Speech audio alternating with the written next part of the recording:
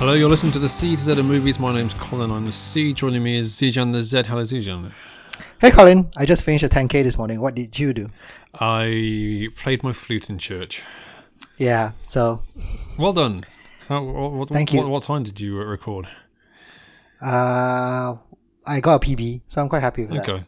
You're going to keep close to your chest the fact that it took... You can look for it, Colin, if you wanted to. It's a full-on 10K. I'm not going to tell it to you and to the audience. If you want to look for it. Was it more or less than 2 hours?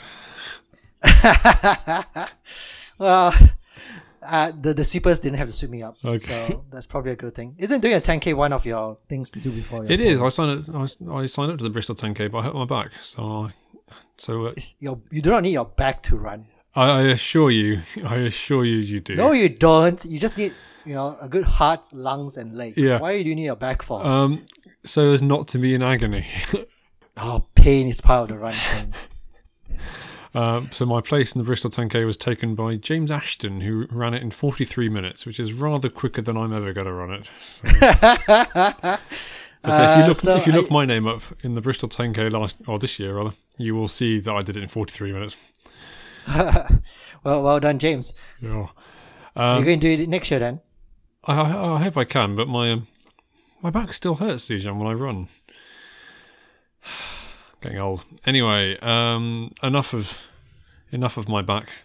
Today we're talking about Fantastic Beasts: The Crimes of Grindelwald or Grindelwald, depending on which of the characters in the film you are. We're also talking about the films of Anne Hathaway. We've got a quiz on the films of Martin Scorsese and Leonardo DiCaprio, and much more. Now, I've been away in Northern Ireland, Zijan, and I've not really been keeping up with movie news. Well, so I'm hoping you can help me out here. There hasn't been much. No? It's been a very quiet 2 weeks. The biggest news I have is that they're doing a new film version of Rebecca. Yes, they are. I did see that. Yeah, so for those avid listeners, I actually saw the original Rebecca very recently, actually. 3 months ago. This was directed by the great Alfred Hitchcock. Yes. Back in those days, and it was the only film that he won Best Director in. This film won Best Picture. Best Picture. He's never won Best Director. Best Director, no. Yeah, you're right. This was back in 1940. This time around, they are remaking it with Armie Hammer and Lily James playing the two main roles, Maxim and the second Mrs. De Winter. Directed by Ben Wheatley, who did High Rise. Yes, and I believe Free Fire, and one I can't remember the title of, about going off in a caravan and killing people. So completely different from Rebecca. A bit of a change, yeah. I think this is a great cast, actually. I think Lily James is a great actress. Armie Hammer, I think, is a good fit for the role. He's maybe a bit on the young side. I think Lily James is a bit on the older side, isn't it? I thought the second Mrs. De Winter was very, very young. Yeah, I mean, Lily James she's not old, is she? Late 20s, isn't she? Yeah, but she can pass for 21 if she wants to. Yeah, I suppose so. In Baby Driver, she must have been playing also somewhere around that age, I'd have thought. I hope they don't change the ending of Rebecca like the first film did, the original film did. I'm not going to spoil it right now, but the first film definitely did change the ending because of there were some rules back in those days when it comes to screenings. So yes, the movie code or whatever it was, but what you're allowed to do. Yes, it's a great book. If you've I love the book. It's so good. So yeah, and we had on the BBC they did a version which is 20 years old now, but that was fairly well received at the time, I think. So yeah, I say Armie Hammer. He's older than you'd think. He's been around for a while, but playing a man who's already on his second wife. I thought Maxim De Winter was about 40 anyway. Yeah, I'm not sure what it says in the book, but that's kind of how I picture him. And Armie Hammer, he's getting towards 40, I guess. But, yeah. Yes, I look forward to that. What have we got here? Ewan McGregor is going to be playing Black Mask in Birds of Prey. And we come on to one of my favourite things to do in the podcast, is to name an obscure comic character and get you to tell me who it is, and without any preparation. Who's Black Mask? If I'm not mistaken, Black Mask has the ability to reanimate the dead. Oh wow, okay. Yeah, so like he controls a horde of zombies. If and this, yeah, I may be mistaken. I may be severely mistaken. I swear you put this out just so that you can come up with a segment next sections to point out my mistakes, Colin. Could be. I think my brother who listens to this is not a fan of superhero films, so you'll be pleased to know, Simon, that one of your favourite actors, Ewan McGregor, is diving into the world of superhero films. Would that change anything though? He's not going to see this, no, but he will maybe perhaps despair of Ewan McGregor. Why DC though, Ewan McGregor? Why DC? Yeah, I mean, Birds of Prey probably is going to be better than some of their stuff. They're actually making it, which is more than most of their stuff. It's got a good cast so far. So yeah, be interesting if they do go into the whole undead. Maybe we'll get Slipknot back again. Maybe Slipknot's coming back. Yeah, no one cares about Slipknot. No one cares about Slipknot. No, it's true. He was there just to die. Yep. The Color Purple. Oh yes. Is going back to the big screen. But this time as a movie musical. Yeah. So the original was directed by Steven Spielberg back in 1985. Good lord. I think it won Best Picture and it got acting nods for Oprah Winfrey and Whoopi Goldberg. Yes.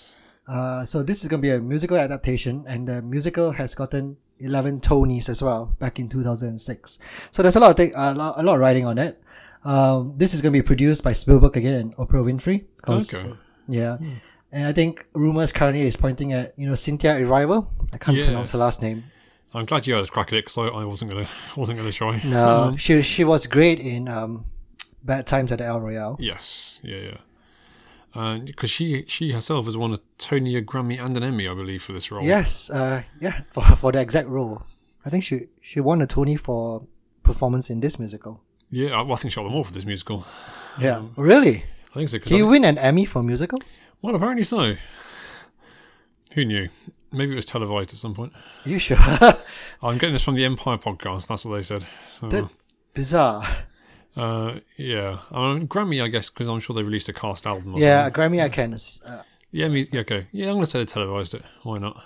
There's probably an Emmy for best televised musical or something. Yeah. I've tried reading the book, The Color Purple. Oh yeah. It was hard for me to get through. I didn't finish it. Okay. I have never seen it or read it, or seen the musical. Well, for those who don't know, it's about an African American woman in the South who suffers quite a bit of family abuse back in the early 20th century. So it's not easy reading, but it's one of the classic novels. What's The Colour Purple got to do with anything? Does she wear purple? I don't know. I haven't finished the book, so someone could tell us. Let us know at CDZ Movies on Twitter, cdzmovies@gmail.com. What's the purple all about? Surely Simon will know this. Or we could just look it up on Wikipedia. Surely Simon would know this, Simon could tell us, yeah. He reads all books, right? He reads all the books, that's right. He's read every book. Here's some exciting Tom Cruise news. Is there any other Tom Cruise news? I don't think there is. I don't know. You're familiar with Top Gun Maverick that he will be starring in. Apparently, he's learning how to fly fighter jets for this film. I have to agree with you, Colin. He's going to die on set. Right? He's going to die on set sometime. Yes, maybe. Good for him. Why not? It feels like he's. This is the problem I think with The Mummy, but if he feels like he's going to make this into a Mission Impossible film by another name. He wants to do all these stunts and stuff. Which the original Top Gun, I'm not a big fan of personally. So I'm interested in this one, but the big question is: are you going to make me watch this? Yes. Oh my god. Oh yeah. What Tom Cruise film is coming out next year? I'm not sure what he's got coming up. No, I can't think of everything he's got in the pipeline. He was he always has something on the pipeline, Colin. He was in talks for to play Green Lantern, wasn't he? But I don't think that's happening. So maybe you'll get a Tom Cruise free year. Maybe I'll just make us do a whole episode on Tom Cruise. Oh no, no, we don't have to, Colin. There's so many other actors out there that we can do a whole episode on. I wouldn't feel good about doing an episode about an actor if we hadn't done one about Tom Cruise. Luna Park is been announced, but no year for that. So A group of renegade space workers ventured to the moon to steal an energy source, prune juice. So there's What? basically Mission Prune Impossible on the moon. It might be a comedy. Anyway, There a you year go. without Tom Cruise is a good year for me. How dare you? What else you got? There are talks about a Breaking Bad movie. Mm-hmm. For all those Breaking Bad fans out there, with series creator Vince Gilligan possibly directing. I have never seen any of Breaking Bad. I've seen the first episode recommended by Frowdy, and then I couldn't finish the rest. Okay. I believe that there's also a spin-off TV series in the works. I thought a Better Call Saul was a spin-off of Well, Breaking Bad. it is. There's another one. I think a sequel series starring Aaron Paul as, I want to say, Jesse Pinkman. Well, if you want to know more about it, you can listen to our second podcast, which is all about TV shows. Oh yeah, we're doing that, are we? No, I have no idea. C to Z of TV. TV. The C to the TV. Where one of us has watched one episode of Breaking Bad and we will not other gently hasn't. discuss it. Okay, I know how it ends. I could spoil it for everyone. I know how it ends as well. Okay. If you haven't watched Breaking Bad, did you watch The Walking Dead? No. Because there are talks about doing a film on The Walking Dead as well. Multiple films, I understand. So Walking Dead is one of those TV series. So I've actually finished the first season of Walking Dead. Aren't they on like season 9 now? They're on season 9 now. Okay. And it's one of those that, I have not been watching it, obviously, but I've been following the news about it. And I think people are just getting a bit tired of the same old thing over and over again. But it's still amazingly popular. Yeah, it is, because it's been going for ages, and apparently, so zombies aren't my thing, but so I've never watched any of it. But I understand that it's not as good as it used to be, and people are switching off. But apparently they want to kind of really push the Walking Dead extended universe. Yeah. Movies and yeah, I know what happens, but it doesn't really mean much to me, and I won't spoil it for any of our listeners who don't. But yes, it's right. It seems such a weird time in the Walking Dead franchise, because they did. Is it Fear the Walking Dead, which is a spin-off that's been going for a while? Which is still doing quite okay. Right? It is popular. Zombies are still popular. But, are they? Well, tell it to the American audience. The Talking Dead, I believe, was a spin-off where they talked about the Walking Dead. Yeah. Was that a radio show? Or I don't know. Maybe it was on TV. There you go. I look forward to not watching that. What if it's Tom Cruise in it, Colin? Mission Impossible with zombies. If Tom Cruise is in it, of course I'll watch it, but I can't imagine Tom Cruise is signing up to a Walking Dead spin-off movie. He did The Mummy. What's the difference between that and this? That was the start of an exciting new dark universe that we're all still waiting for. This is basically the dregs of a TV series that was once popular. You love Star Wars, Dijon? As much as anyone else. As much as anyone else. So you'll be aware that Matt Smith, formerly the Doctor from Doctor Who, and then latterly something in Terminator Genesis, is going to be in the next Star Wars movie. The rumor is that he might be playing a young Palpatine. That's the Emperor, isn't That's he? the Emperor. That's very good. Wait, not bad. Yeah. You could take me for your Star Wars quizzes. I could do that. There's a Star Wars HQ. Who is Palpatine? He's the Emperor, isn't he? He is the Emperor. That's question one. Who was Palpatine? Yeah. Now, this rumor came on a different podcast, The Weekly Planet, which I'm a big fan of. They specifically stipulated that anyone passing on this rumor has to say the segment it came from, which is called Hot Scoop or Shot of Poop. I'm duty bound to tell the listeners that. You know, what are we getting from this, Colin? What are we getting from this? Matt Smith might be the Emperor. No, we should be getting some publicity from the... Oh, you think Weekly Planet should be paying us? Yes, of course. Okay. Well, I'll drop them a tweet. Thank you. You have Twitter, I don't. Mention that we said this and that we'd like £50. Okay, I think that's fair. They're earning more than us anyway. They are earning more than us. That's what happens when you're much more successful. This is almost certainly not true, but it could be true. Which it'd be interesting because Star Wars and time travel is not something that they've done in the movies, but they have introduced it into the TV series. I don't know how any of this would work. If it is, I imagine it'd be some sort of weird flashback. Well, I saw this bit in the news and I just brushed past it because I know you'll mention it. Yeah, it's not in mine or anything. Okay. The director of It has landed the remake of Time Machine. Oh, they're doing that again, are they? They are doing that again, yes. Jolly good. The last film that was made about the Time Machine was done in 2002, which I didn't know was directed by his great-grandson. H.G. Wells' great-grandson. I heard that, yeah. Starring Guy Pearce. Guy Pearce and Samantha Mumba, I believe. Hmm. Noted Irish singer Samantha Mumba. You familiar with Samantha Mumba? No, what has she sung? Something about things being over there. I don't know. She was something about things being over there. She was at the forefront, and by forefront I mean nowhere near the forefront of terrible manufactured pop in the early noughties. You know Louis Walsh of X Factor fame. Of course, and Boyzone. And Boyzone. Boyzone, Westlife and Samantha Mumba are his big hitters. I saw him on Celebrity Chase the other day, and that was how he introduced himself, was Boyzone, Westlife and Samantha Mumba. In that order, right? In that order. Gotta Tell You is where she's shot to fame. Can you sing that, Colin, for our viewers? I'm not sure I can. I've got Wikipedia open in front of me, and I can't quite recall how Gotta Tell You goes. But I believe there's a chorus where she says something about over here, over there, or something. I don't know. Anyway, enough Samantha Mumba talk. We can save that for our spin-off, the C to Z of pop music. The Time Machine. Have you read The Time Machine? I've not read The Time Machine.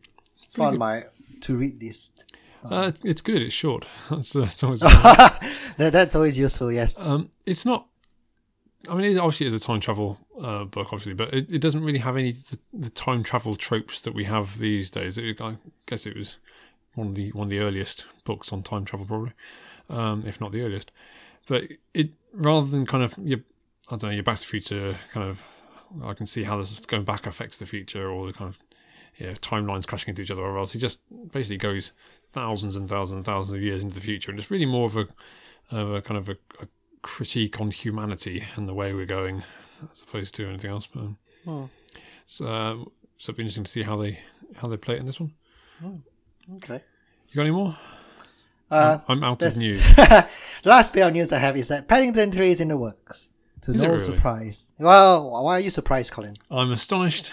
Guillermo del Toro spoke very highly of Paddington on Twitter this week. Yeah, they were both very successful films. They were both very successful family films. So I wouldn't be surprised if Paddington 3 was in the works. But there are rumours that director Paul King wouldn't be returning. Oh, really? Will Hugh Grant be returning? Most likely not. Nicole Kidman didn't return for the second film, so I doubt. Hugh Grant was better. Okay. I've enjoyed both the first two. So, cool. We move on to the next segment, to C or Not to Z, where we talk about films that we have seen and tell you, the listener, whether you should see them or you should not Z them. Zijan, have you seen a film? Yes, I have. And it's a film that you've definitely not seen. And you probably will not see as well, Colin. Great. Yes. But I think you should watch it. Okay. It's Howl's Moving Castle. Have you heard of it? It rings a bell. It's a book by a British author. Okay. But it's animated.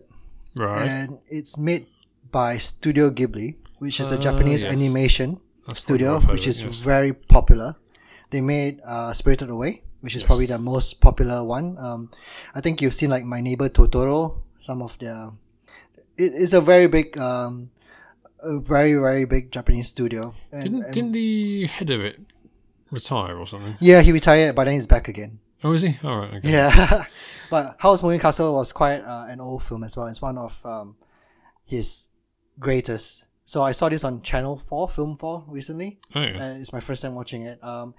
It's like a lot of Studio Ghibli films. They are quite bizarre.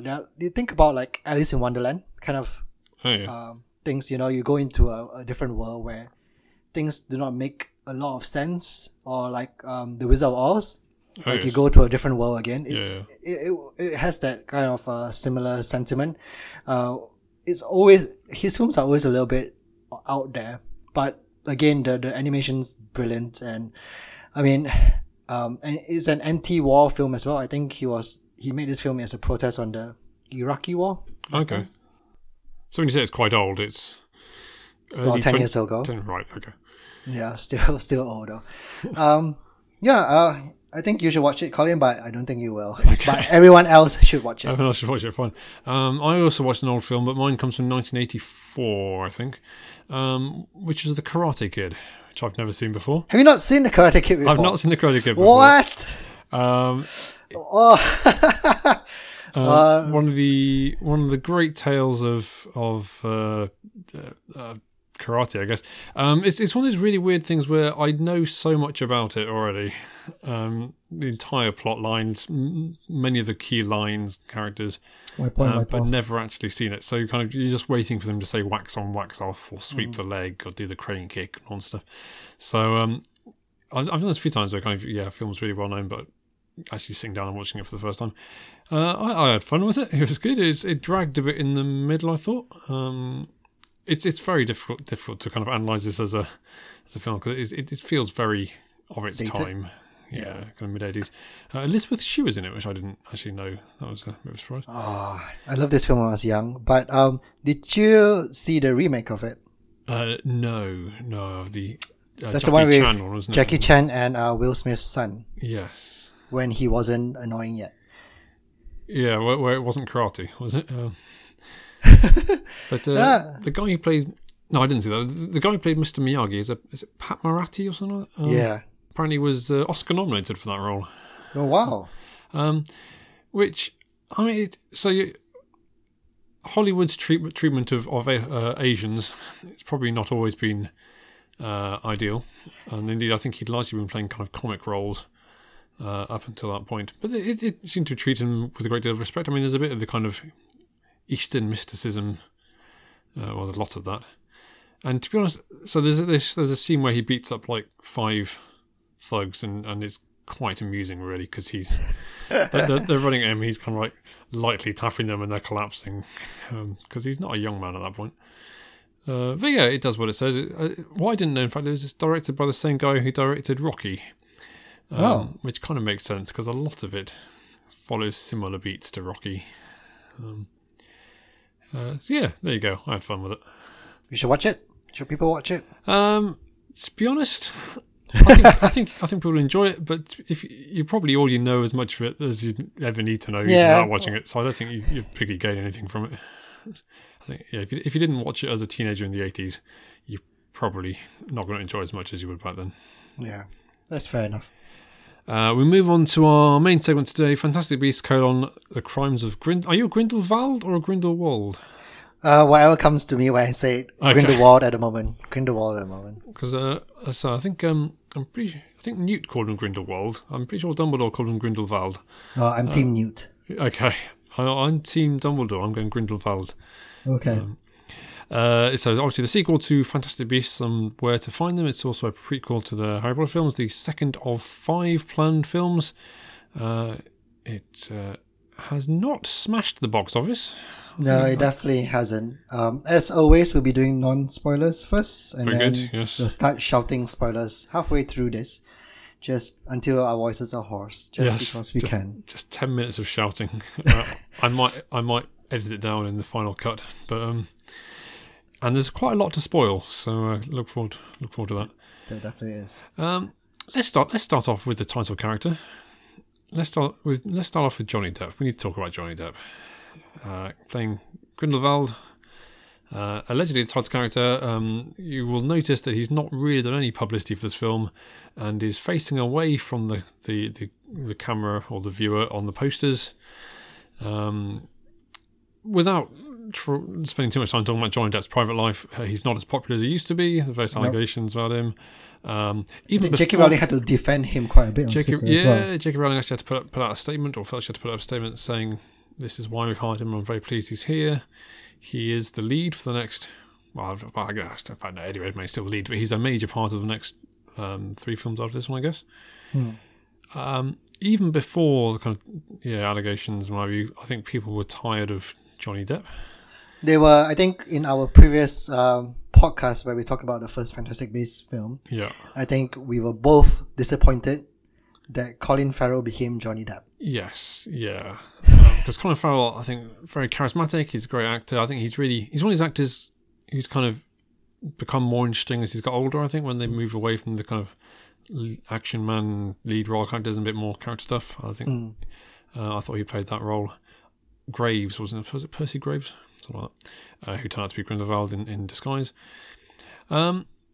So I think there's kind of hovering over this movie. I think if you didn't have Johnny, if you had Colin Farrell, say, playing this role, and he would be doing the publicity, and I think it would have worked a lot better. Even before we start talking about Johnny Depp's actual performance, just have that kind of hovering over the movie. It does cast like a shadow over it, doesn't he? Yeah. Like, I have to say that his performance, I didn't hate it as much as I would like to. I guess that's probably a fair point. I mean, there wasn't a lot to him, to be honest. No, I think the same, because having done very charismatic roles, so whether it's Jack Sparrow's the one that everyone knows, but you look at everything he's done, he kind of goes larger than life, and things like maybe Alice in Wonderland or Charlie and the Chocolate Factory, possibly too much so. But he's always kind of playing these weird, wacky guys. But you're right, this was very kind of underplayed. There's kind of a kind of power behind it. You can kind of see why people might follow him, but it wasn't a charismatic performance. No, it was a very more subdued kind of performance. Which maybe because he took some heat from, everyone else. I think probably, yeah.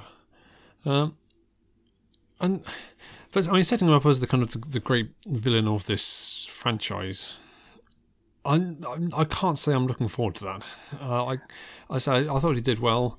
I don't picture him and Jude Law facing off against each other. It's not something I particularly look forward to. And even though this one was called, even though this is called Crimes of Grindelwald, it felt like it was almost a subplot. It was. I guess it was the driving plot. But, it really was.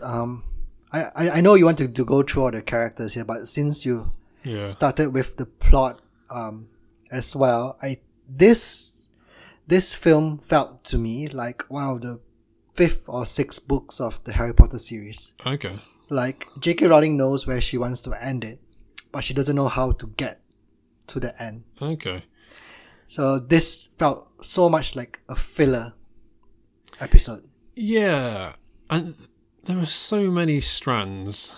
And I saw someone describe this as being having the structure of spaghetti, and I guess that's probably what they mean. In it, there's so many different strands going on. They kind of come together at the end, so we'll do that in spoilers. Really? I don't. Well, they kind of. I don't want to spoil the bit, but you can kind of they at least lead to the same place geographically, even if they don't lead. I felt like more that was a contrivance than anything else. Yeah, I'd agree with that. Yeah. Honestly, it felt like we have to do something to make them meet up. Okay, let's put them in this same space. Yeah. No, I can't disagree with that. But there's so much going on. I think there's supposed to be 5 films here, and she's obviously got a lot of story to tell. But you look, several of these subplots, you think, well, they didn't do anything in this movie. If it's there for a future movie, you should put it in the next one. I agree. Or just either cut story out or make. I mean, it seems silly to say make more than 5 films, but if you've got so much story to tell, I think you either need to be a bit better at editing out. But it's funny that you compare it to like maybe a book 5 or 6 or something of Harry Potter, because I actually really like those books, and I know that not everyone does. And I guess I feel the same way about this film. I love this world. I love these characters. I don't think this film really works brilliantly, but I still love to spend time with these people. So I really enjoyed watching it because I like the characters, because I like the world. But the story is a mess. No, the plot is a mess. I mean, I don't know. I know you want to go through the characters again, but this. Like, I have never rolled my eyes so much in a Harry Potter film, Colin. Okay. Yeah, there's so many plots that just do not make sense and do not need to be in this film. They annoy the hell out of me so much. Yeah, and I can see why it would, and I can see this is, I say, not brilliant at the box office, and it's not getting great reviews. I mean, it's not getting panned by any means, but it's kind of 2 and 3 star reviews a lot of the place. In fact, mostly 2. Well, I think Empire gave it 3, but and I think a lot of it depends on how forgiving you're willing to be, and it's probably true of the previous one as well, because a lot of people didn't like the previous one, and I had a great time with it. And I think I'm kind of prepared to forgive. It felt a bit like Justice League to me in some ways, which I had a great time in Justice League, but it was a mess. And the reason I liked what I liked is because I liked those characters. And I like to spend time with them. And it's the same thing here. I think, well, okay, I can see critically what's wrong with this film, and we'll go into it. But I just have a good time. Let's talk about some of those plot points. But let's because some of the characters basically that the entire plot is they turn up. Yes, and so many of these characters. Well, there are so many characters. Yeah, She introduced so many new characters in this film, and keeping all of the previous characters from the previous film. Even the head of magic, whatever her name is, the Minister of Magic. I know. Turns up for like 3 seconds. You do not need to do this. Like, why? So let's talk about some of the new ones. Then. So we've got Jude Law as Dumbledore, not exactly new, but new to this. We did a kind of recasting thing, and ever since we did that, I've thought Matthew Good would be much better than Jude Law. I thought he was. I liked he had a nice twinkle. I like that. He's in it less than I thought he would be. It's more kind of bookends it with a kind of off you go, Newt. And then it's Dumbledore, isn't he? It's not his film. He's always there, but it's not his film. Yeah, and I suppose you're right. That's even in Harry Potter's. He sends people off, and then he just stays about. Yeah, even though he's the most powerful wizard in the wizarding world, he just likes teaching too much. He does, and he likes sending his pupils off into horrendous danger. I know, right? That's his thing. I like the fact that Richard Harris, who played Dumbledore originally, is Irish, and then when Michael Gambon did the role, I saw an interview once where he said, "Oh yeah, I put a bit of an Irish accent into the performance," and it seems that Jude Law's doing the same. That he's basically using his own voice every now and again, puts in a slight Irish brogue, which kind of works, but is a bit distracting. I thought because it was every now and again like you get an Irish vowel or something, and I don't know, presumably a deliberate. Not to lean it too hard because you wouldn't want him to go full Irish, I suppose. But I thought that wasn't necessarily helpful. The accent? Yeah. And maybe, I don't know whether you noticed that, but that was no, definitely not. No.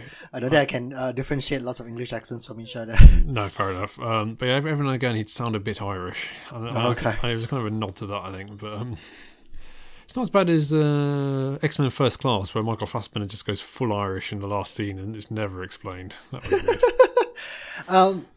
I don't mind Jude Law as Dumbledore. I quite enjoyed his performance, to be honest. Yeah. And I can see why he's needed in this, because he tells the backstory of Grindelwald. Yeah. But he doesn't do too much of that either, does he? Like, you just get snippets of, okay, we used to know each other, we were best buds.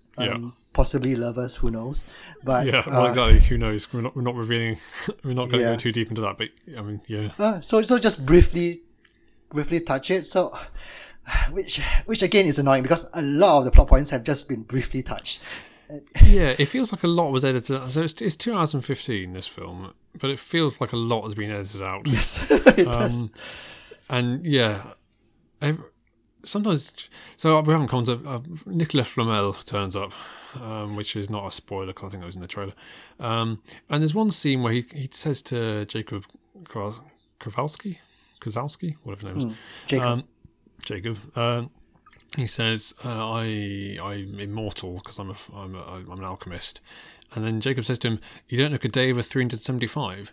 So there must have been a line where he said, I don't know, I'm 378 or I'm 400 or whatever else, that has been cut out.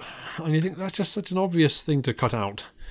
And whilst that was the most glaring one, I think a lot of these, I think every subplot must have had quite a lot cut out. You're definitely right though, because I have spotted a lot of editing mistakes in this film. Okay. Yeah, which I didn't like. But wait, we really are jumping over the place though. We are. Much like the film itself. Yes. But since you brought up Nicolas Flamel in terms of new characters, he is new and he is totally pointless. Utterly pointless. Yes. He doesn't add anything to this, but as fan service. So it's a nice nod to the first book, Philosopher's Stone, or if you're American, the Sorcerer's Stone. And maybe he'll do... I mean, a lot of these characters, I'm going to end up saying maybe they'll do more in the next film. But for him, I don't think he even will. No, it's so pointless. Like I hate it when there are characters introduced and they've already... the plot is already so convoluted as it is. And you're introducing random characters just for the sake of it, which just makes it so much more denser. It's annoying. I think that's definitely a point that should have been addressed in the script stage as opposed to in the editing stage, to just say, well, we don't need this. And I can almost see kind of them going through a list of Harry Potter characters. All right, who was alive in 1927? Oh, he was. Let's put him in. Because most of the Harry Potter characters we know and love obviously weren't. So you can't put a young Hagrid in because he wouldn't have been alive, etc., etc. Although, I bet we're going to meet his father or I'm sure grandparents. In fact, we'll come in maybe into spoilers, but there is one character who turns up who really shouldn't be alive. So possibly it's a relative.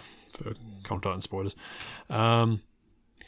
Let's go through. I mean, we kind of started going through the characters. Let's see if we can stick to that for a bit. So new characters. So new characters. How about Zoe Kravitz playing Lita Lestrange?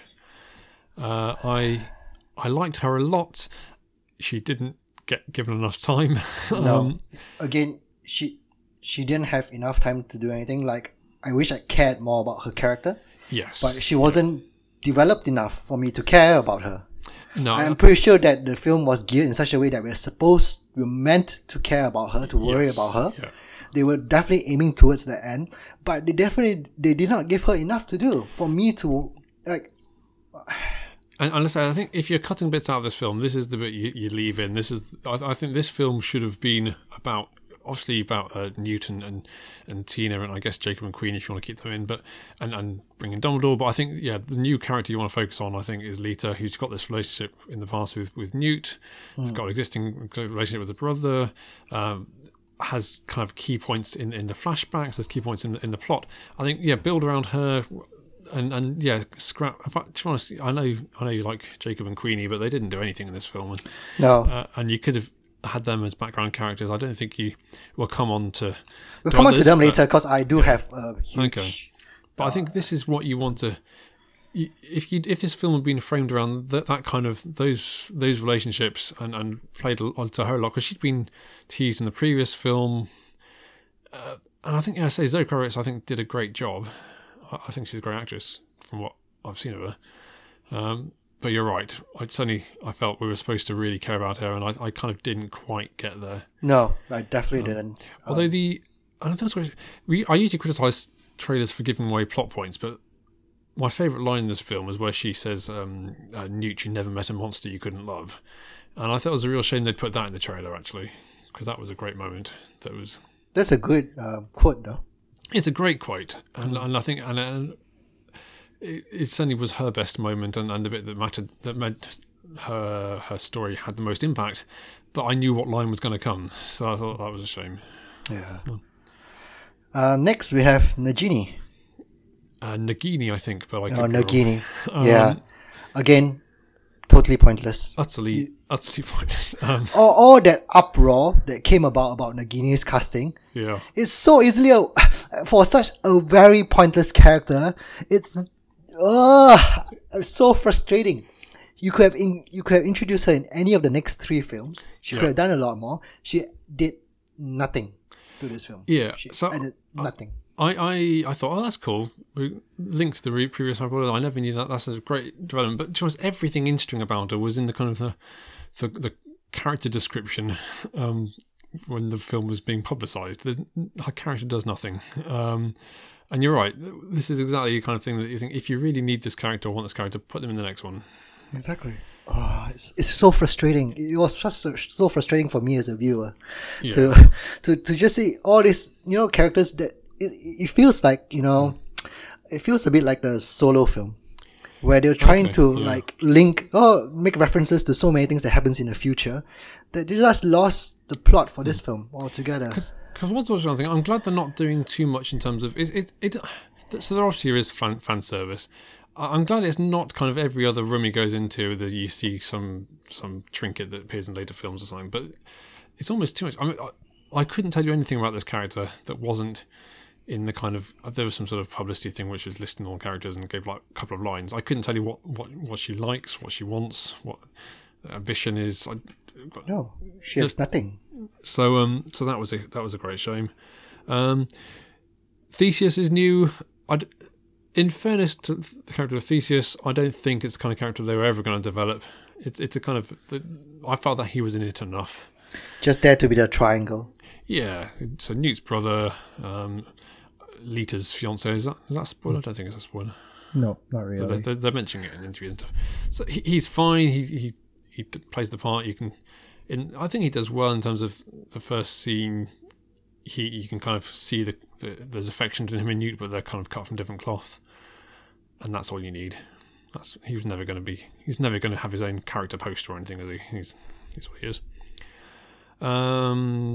Is that all the new characters? I mean, there's a bunch of kind of Grindelwald's associates. No one cares about them. Yeah. So okay, returning characters. Eddie Redmayne then, Oscar winner Eddie Redmayne as Newt Scamander. He's still great. I like him in this. He's still great, but I thought all the character development he did in the first film kind of got lost here. I thought he grew a little bit more confident after that, but he went back to his old self again. Yeah. So was like, did he become more confident in the previous one? I thought he did. Yeah. But yeah, I still like him though. He's so good. When he first came out, I thought he was a bit more mannered than he was in the first one. Maybe it just took me a while to get used to the performance again, because I think he's great. I mean, he's a great actor, and I think I'm glad, because my worry when they talked about there being 5 of these films and this one being Grindelwald, it was going to become a Dumbledore Grindelwald film, and I'm glad that he's still the lead. Yeah, me too, definitely. So good for him. Got Catherine Waterston back as Tina. I know you loved their relationship a lot in the first film. Yep. I actually liked their relationship a lot this film. Ah, good. Yeah, I think the chemistry is growing together, and yeah, Tina's growing on me. Yeah, no, I thought she was great again. I think a lot of reviews have said she's underused, and I guess that's true of everyone. In this film, every single person is underused. So I loved their relationship in this one. I mean, it's a little bit hackneyed in some ways, but I bought it wholesale. Big fan. So yeah, I'm glad that is not forgotten, and I hope we see more of those. Is this one of those things, apparently? So I've not read the Fantastic Beasts and Where to Find Them book when it got re-released. So it came out for Comic Relief in 2011. Was it earlier than that? 2007? I don't know. But apparently it was reissued with a new foreword by Newt Scamander, which references his wife. Horpentina is the full name of Tina, apparently. Yep. It's not... these wizards do not know how to name their kids. No. I feel really sorry for them. Like, Harry seems to has the most normal name. Right, isn't he? Yeah. Well done, James and Lily. That's why you have a muggle for your wife. Yeah. Anyway, so there's no great surprise that they're going to end up together. But yeah, I love those guys together. And I thought I think she's grown a bit, because she was obviously in the first one she was an Auror who's been kicked out, and now she's a fully fledged Auror. In terms of her plot, I mean, it's as contrived as any of the rest of them, I suppose. Yes, it is. We've got Ezra Miller back as Credence, who we all thought was dead. And I'm glad to say at least that Newt thought he was dead as well, because now I don't feel so stupid for thinking he died. I don't know, man. I think the producers and directors love his performance in the previous one, and they just felt like they need to put him in this. I think J.K. Rowling liked him as well, and they felt like they needed to put him there too. I mean, like, it was good, but I thought it wasn't needed. Well, it's funny because I agree with you, except that it seems that the way the plot is written, he is integral to it. Yeah, that's the problem, which I do have an issue with that though, because that bit at the end, when my eyes just rolled all around, over my head. We can come on to that in spoilers. So contrived. I would have hated it. I'm a little surprised because if she had this all planned out, and I'm surprised they ended the previous film the way they did. Yeah, I know, right? Exactly. Queenie and Jacob, they're back. This breaks my heart, man. I know you're a big fan of them. Yeah, they were my favorite characters of the previous film, and I think the script did them such a huge disservice in this film. Yeah. They are so shoehorned in for no reason whatsoever, just because, you know, it's so painful, man. Like watching this film, watching your favorite characters going down this horrible plot points for no reasons whatsoever. It hurts so much, and I hated the film for doing this. It's really bad. So, we're gonna have to do that in spoilers. I didn't have the same affection for them that you did, but I can see absolutely why you feel that way. We should probably talk about the Fantastic Beasts, being that it's the title of the film. My personal feeling is that they've really written themselves into a corner by making the film about Fantastic Beasts, and now they feel they have to put in a good 20 minutes of screen time of exciting beasts, even though it's got absolutely nothing to do with the plot. Yep. That being said, I didn't hate the ones they introduced, but I still like the menagerie. I loved, actually, I've got to say, when he goes down into his cellar, and it's like the briefcase, but better. I thought that was fantastic. It was like when in the first film, the menagerie scene was my favorite. Like, you just have a big smile on your face where you just look at all these wonderful creatures. It's the same when he went to the cellar this time around. It's just wonderful to see all these fantastical creatures out there. It is, and even though they did a better job than I thought they would of trying to make them actually part of the plot, but then sadly, if you had no Fantastic Beasts whatsoever, the plot wouldn't change in the slightest. No, you're right. And actually, one of the reasons I don't like the first couple of Harry Potter films is that a lot of it seems to be kind of, ooh, magic, look at this. And then in the later ones, you actually, there's very little of look what we can do with magic. It's more kind of what do these characters want to do, what's driving the plot. Yep. And a lot of the beast scenes to me seemed more of the kind of, ooh, magic kind of stuff that they're kind of almost skewing to a younger audience. I know it's a Harry Potter, so I can see that. But I'm not blown away by seeing a thing that looks a bit like a cat or a bit like I don't know, ostrich or something. It's just like the circus scene as well. It's like, ooh, magic. Yes, yeah, and it's fun as long as you don't dwell on it, I guess. No. It doesn't feel as out. So if you remember the last Star Wars, we had those the caretakers creatures and those silver foxes and stuff, and they were clearly only there to sell merchandise. It didn't feel quite that obvious. Not yet. But, well, I mean, people love the Nifflers. I mean, I have no particular affection for the Nifflers, but sure, chuck them in. I forgot about Bunty. Bunty was in it. Okay. Cool. And you forgot there's another guy that. What's his name? The guy who's Lita's brother. Brother. Yeah. Yeah, he didn't need to be in it. Nope. He did, I mean, he was fine. Nope. It was. Oh, I hated it. Next. Are we going to spoilers now? I think we're going to spoilers. Spoilers. Right, 10 minutes later. Spoilers. Okay, get it off your chest. Get it off your chest. Let's. Or do you want to go to the Credence spoiler? Do you? Yes. Okay, go for it. Biggest one of all. So Credence turns out to be another Dumbledore. No, it's not a response you should be giving to this, Colin. The response you should be giving to this revelation should be, of course he is. Oh. I had no idea. The only point I realised is when they started talking about the Phoenix. Everything seems to be revolving around the same families in this universe. Okay. And it's such... I just didn't like that this was put in. It just felt... Nothing in the first film indicated, that he could be another Dumbledore. No, definitely not. Nothing at all in this film indicated that he could be a Dumbledore. Until the end, where they felt, oh, okay, by the way, you're also a Dumbledore. They could just say, oh, you're just another Potter or another... Yeah. And everyone would go, ooh. It just felt so... I'm so frustrated with that twist, Colin. Okay. Wow, I did not have that reaction. I kind of went, oh, that's interesting. How's that interesting? Dumbledore has like 2 siblings already. Why do you need... You go, okay. So there's various theories of what this means, apparently. So it could just be Grindelwald is lying. Although I suspect that would not go down well with viewers if they're just like, no, it's not true. There was some sort of theory that perhaps Dumbledore's sister, who died, was also an Obscurus, and in fact, it was the kind of melding of the two of them. I'm not sure that works, but it seems unlikely to me that there would be a brother. Because why would that not be mentioned ever before?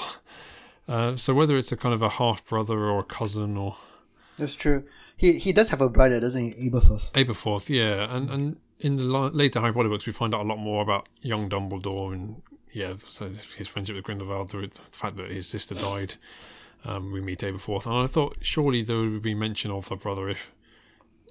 You can retcon what you like, but it seemed odd, and a lot of this film seemed to be getting ready for the next film. So I guess that's part of that. I guess.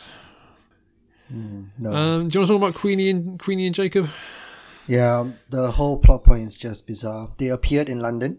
Yep. With Queenie apparently charming Jacob to get married to him, and they have to appear in London to see Newt for some reason, for God knows what reason, and Queenie knows that Newt can reverse the spell, and then they got into a fight after that for weird reasons whatsoever. Yeah, so for those of you who have not, so Jacob and Queenie are in love. She then puts a love potion on him. For why? So that so within the context of the film, she wants to get married. He doesn't, because American wizards and muggles aren't allowed to be married. So she's put this spell on him, and he doesn't seem that bothered. But that's really creepy. That is, and it doesn't feel like the kind of thing she would have done. No, not from the previous film. Yeah, so that didn't sit well. No, and then the fight was so bad. Like, it felt so forced just to make them go their separate ways. Yeah. The bit that really got me was, so the big plot point for her is that she joins Grindelwald. So we have one scene where he kind of bursts in on her and she's like, "Get away from me, you freak." And he's like, "You are under my reign, you can be with who you want to be with," and everyone... That's not true. And I was like, well, Grindelwald wants to get rid of all muggles. If you know anything about Grindelwald, you know that's the exact opposite of what he's doing. Exactly. And she's a legilimens. She can read minds. Yes. Yeah. Her whole stage is she can read minds easily. and right at the end, she joins forces with him and abandoning Jacob to do so. And unless they're going to reveal this as some kind of clever subplot where she's joining him to undermine him, which I don't think they are, it just feels so wildly out of character. And to be honest, it was only afterwards I was like, oh yeah, that's why she joined him. Because at no point does she say, even if they put a line in there saying, "Come on, Jacob, if we follow him, we can be together," or something like that, at least to remind you of what her motive is. But there's none of that at all, and you're kind of seeing the thing, really? So, that was... It was so bad. Like, that was the point where I was like, J.K. Rowling, how dare you do this to my favorite characters? Yeah, and I do wonder, so with predicting future films, it feels like there's going to be a big death, because J.K. Rowling likes big deaths. I could see that being Queenie. I could see that being a kind of realising the error of her ways and dying whilst trying to... save Jacob. Yeah. Or stop Grindelwald, probably saving Jacob. Speaking of deaths, Lita died. And again, the rules of magic is so bizarre. Yeah. Like, it only serves the plot. Like, we are powerful only to a certain extent, and then we're not, because the plot doesn't allow us to.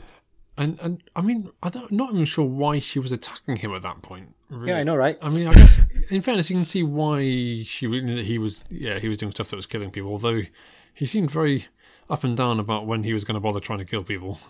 But yeah, she just suddenly starts attacking him. He kills her easily. Yeah. Oh, you're not important to the plot. That's fine. You can die. Yeah. You can apparate, and then we can kill you while you apparate. That's fine. But the rest of you can apparate fine. Yeah, that was weird. It's like, apparently when you apparate, you actually do move upwards slightly. So that was odd. I mean, it looked good, but... And Lita's whole plot line where she swapped babies, and one of them was... Credence? Yeah. One of them was her brother. Her brother, who then drowned. That, I mean, this is what I mean. If you'd built the film around that small number of characters, including her plot line, that could all have been quite moving. Mm-hmm. And it kind of was, but it just felt lost in the notion of other things, really, at that point. It was. How is Lita related to Bellatrix? Well, apparently great aunt or something. But that felt odd because, without wishing to put too fine a point in it, they're different races, and I can see obviously in the family trees that might come apart. But you think, well, what's the point in making them a Lestrange if it's just going to be a distant relative? But her parents are both white, though, right? Isn't like the Lestrange patriarch is white, though? And he seduced the... Yes. So that's how the relationship works, I guess. There's half-sisters and whatever else. But it just... Why? I know. What's the point? And I say it's a real shame because I thought she did well, and I would have liked to see that triangle or that square, I guess, with Theseus. But it wasn't to be. Professor McGonagall turned up. For a bit. I quite like... No, that's quite good, though. I quite like that cameo. Yeah, apart from the fact... So I saw this somewhere else, but apparently the character was supposedly born in 1935, which is 8 years after this film was set. So the theory is maybe that's her mother or something. I don't... which is possible, but it didn't feel that's what they were driving at. It seems... I think this is just good old-fashioned retconning rather than anything else. I think... I'm surprised Dumbledore teaches Defense Against the Dark Arts as well. I thought he taught Transfiguration. I think he did as well. Because at one point the minister's like, you're not allowed to teach Defense Against the Dark Arts anymore. So maybe that's what that was. McGonagall, it was nice. It's kind of cameo that I kind of like. You kind of see her for a bit, but you don't dwell on it. Yep. Apparently there was a longer scene with her that was cut. Yeah, I'm happy with my brief glimpse of McGonagall. It's much better than my glimpses of Nagini or Nicola Flamel. Yeah, that's true. I didn't like the fact particularly that she magicked someone's mouth closed. That didn't seem like good teaching. I felt I'm very surprised that turned that kid into a ferret or whatever else. Yeah, I'm surprised they had to chase down a student. Like you guys are wizards and witches. Like magic often works in a mysterious way in the Harry Potter world. Sometimes it does. Speaking of which, so at the end of the first film where he Newt obliviates everyone by putting stuff into the rain, presumably just hoping that everyone in New York was outside at the time.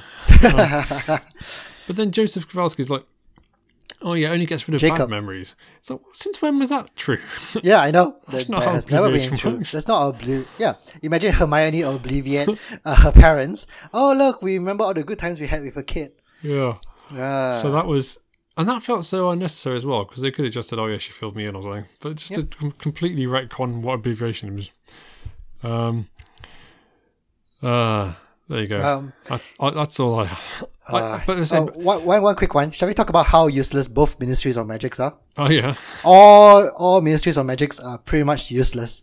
The American Ministry of Magic, it's a prison cell in one point. One Ministry of Magic keeps their prisoners in the ministry. Yeah. And they lost a prisoner immediately. The French Ministry of Magic has a picture of Newt Scamander on the board, and yet when he loses his Polyjuice potion, no one recognizes him or no one tries to catch him. Yeah, it's fine. Oh, they're pretty incompetent.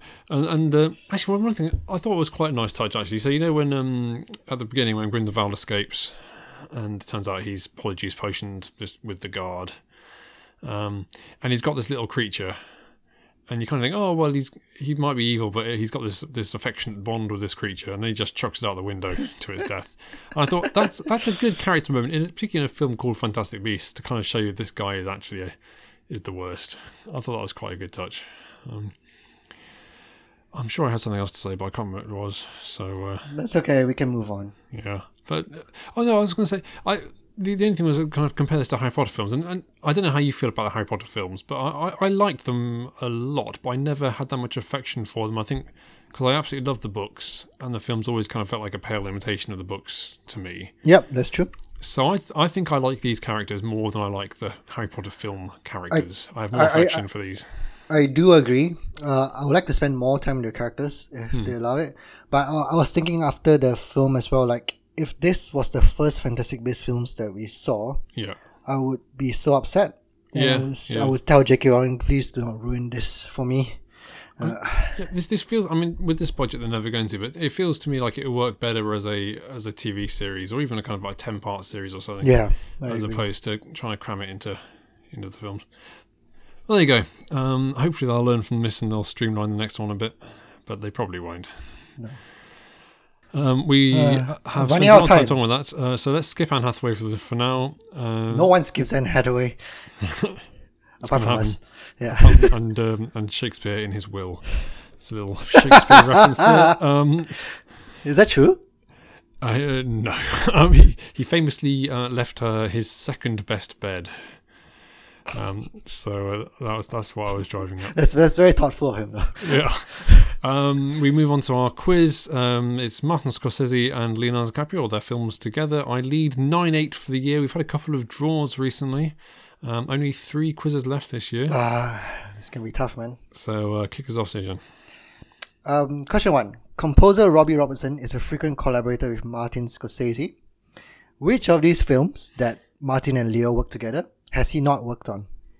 I haven't got a clue, but I did see that.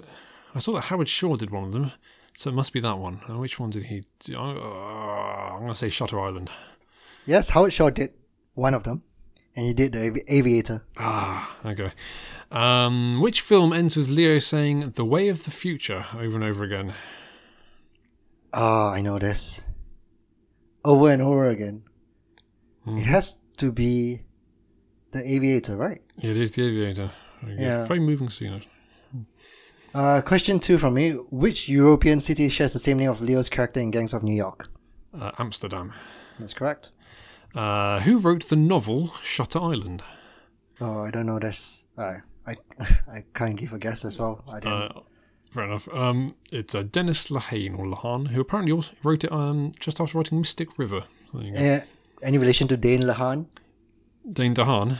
Oh, Dane DeHaan. Oh, oops. He spells and pronounces his name differently. Question 3. Which singer played Jean Harlow in The Aviator? That was the great Gwen Stefani. It was Gwen Stefani. Question 3 for you. Who was the only actor who was Oscar nominated for The Departed? Oh, this is painful. So I know Leo wasn't. There's Damon. Was Damon nominated? Jack Nicholson was in it, wasn't he? Oh my goodness. Is it Jack Nicholson? It wasn't. It should have been. He was fantastic. It was Mark Wahlberg. Oh. In a something sort of surprise.